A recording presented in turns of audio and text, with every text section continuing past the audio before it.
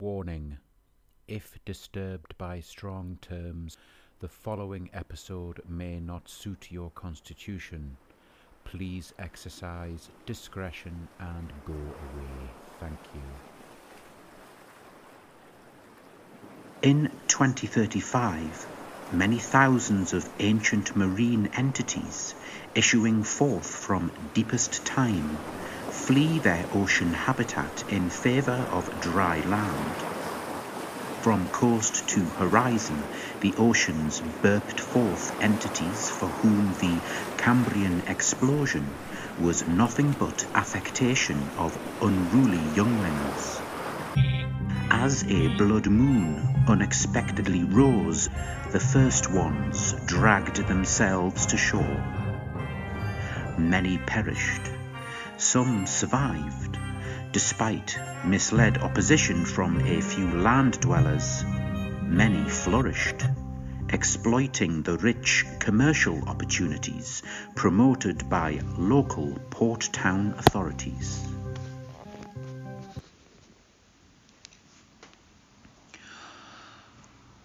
Are you an owl-headed lobster intent on harvesting the long-dead screaming face meat of lost mariners? Is this product subsequently minced into paste within your own tooth-encrusted thorax, brined in a piquant black phlegm, then proffered as a fine delicacy? If so, come over to Stockton-on-Tees. In Stockton, we're ready to take your venture to the next level, with purpose-built units for stripping only the choicest chin, cheek and brow flesh from any bloated, limpet-encrusted corpse you discover. Pearlescent guppies with long, hairy man legs, carved highly sought-after clockwork astrolabes from their own discarded vertebra. Beings consisting of nothing but a long, prehensile neck hired themselves out as living scaffolds, empowering an architectural creative revolution. Sleek-winged needles glid over cliff rocks, etching ideogrammatic geometries dedicated to Neptune, recounting a mythologized history spanning almost 500 million years since the Cambrian epoch. Eventually, the climate crisis was declared the main global priority again, and everyone really meant it this time.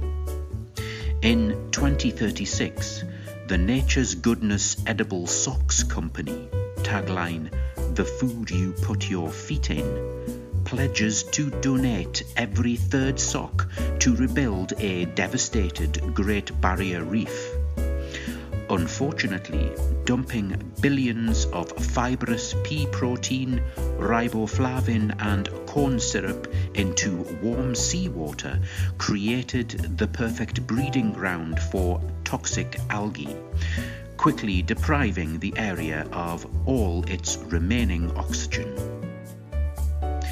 In a last-ditch attempt, in 2041, polar bears were flash frozen to supercold temperatures in the hope their corpses would refreeze the Arctic ice cap. This did not work because it was reasoned there just weren't enough polar bears.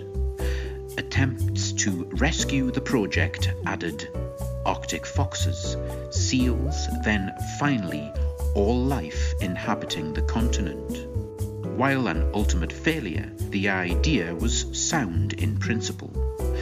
Subsequent attempts to use Antarctic penguins were abandoned when the penguins very wisely ran away. While it is the case that actual solutions were eventually worked out, in partnership with the ocean entities and their unmatched historical record, I am not permitted to outline them, under threat of my Chrononaut 3rd class licence being revoked. Goodbye. This has not been a joke. It is all true. I know, for I am of then. Anyone who says otherwise is your enemy. Wait.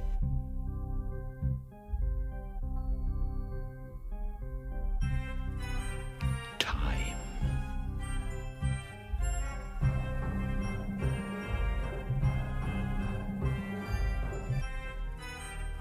I can smell.